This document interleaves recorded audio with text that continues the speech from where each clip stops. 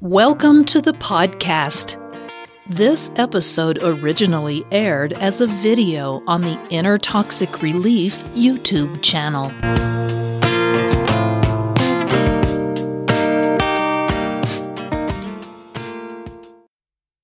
Inner Toxic Relief presents, Do Narcissists Change Jobs Frequently? There is no doubt that a narcissist in the workplace is an unpredictable and often destabilizing force for colleagues, bosses, and underlings. Their arrogant attitude, feelings of superiority, and tendency to blame others for their mistakes make them unpleasant to work with, and someone who does not make a good team member.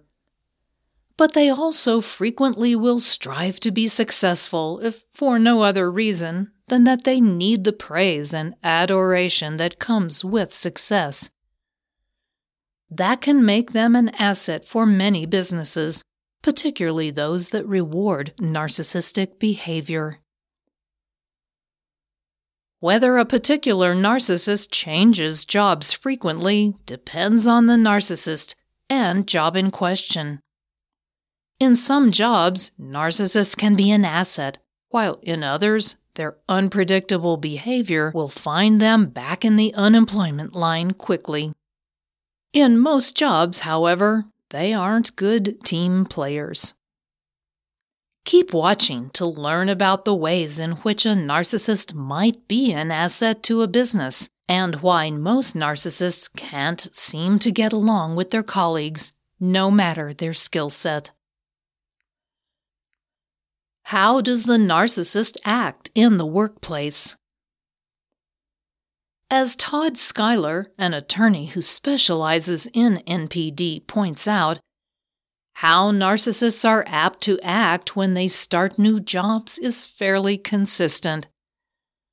They come into a job viewing it in the same way they did in high school.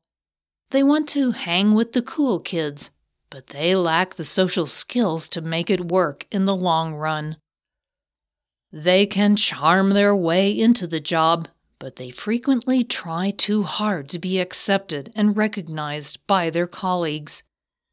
They will usually idealize those in their office whom they perceive as popular colleagues, but they have no respect for personal or professional boundaries. That usually results in problems, since workplace relationships typically end badly. Still, the arrogant narcissist won't let anyone tell them what they have to do, and so they throw caution to the wind. Before long, those relationships experience conflict, which triggers the narcissist into acting in defiance of their own best interests. As you can imagine, this is a veritable recipe for disaster, and it's what makes the narcissist a terrible team player. They create division and disrupt what might be a normally efficient workplace. They typically will turn to devaluing their colleagues, taking credit for the accomplishments of others, and blaming their coworkers for any mistakes they make. With this kind of disruption in the workplace, the narcissist boss may decide to cut their losses and send the unruly employee packing. But there are cases where a company or supervisor may want or even need the narcissist's skills. When is a narcissist an asset? Research from the Journal of Applied Psychology has shown that narcissists are perceived as positive leaders as long as their coworkers have fewer opportunities to observe and interact with them. The positive relationship disappears as their underlings have more opportunities to observe them. This gives you an idea of how narcissists are able to function as leaders in their respective organizational settings. Narcissists often emerge as leaders because of their ability to charm their supervisors. Additionally, they can be driven by the need to be viewed as successful, to hone their skills and perform positively in the workplace. This is particularly true for communal narcissists who, although annoying because they constantly brag about how the workplace would fall apart without them, work hard to help in every situation. Many narcissists are also willing to take risks and compete to win, and that can get them into leadership positions. They will drive their workers relentlessly because they see their performance as a reflection of their own abilities. But this can mean they get the job done. That's something upper management likes to see. Narcissists in the workplace may also admire their own supervisors and aspire to be like them. Toward that end, they will work to please them so they can receive their praise. And that praise often comes with a promotion. How should you manage a narcissist you can't fire? When you have a narcissist in your company who is performing well despite conflict with coworkers, you might want to keep them on, but you need to find a way to minimize the conflict. One of the best things you can do for that is to try to limit their contact with coworkers.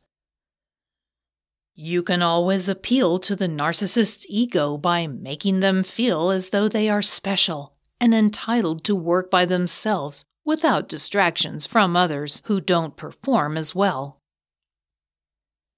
If they feel as though their working alone is a reward rather than a punishment, that will feed their ego and help them accept that condition. When they do something good, be sure to praise them exuberantly for their work. This is the narcissistic supply they crave. If you can prevent them from having authority over anyone else, that will be better, since they are likely to abuse anyone working under them. You should also always make it clear who is the boss by setting firm boundaries, clear expectations, and enforcing consequences of any violations of boundaries or failure to meet those expectations. It will be particularly important if they must work as part of a team to be clear about the chain of authority.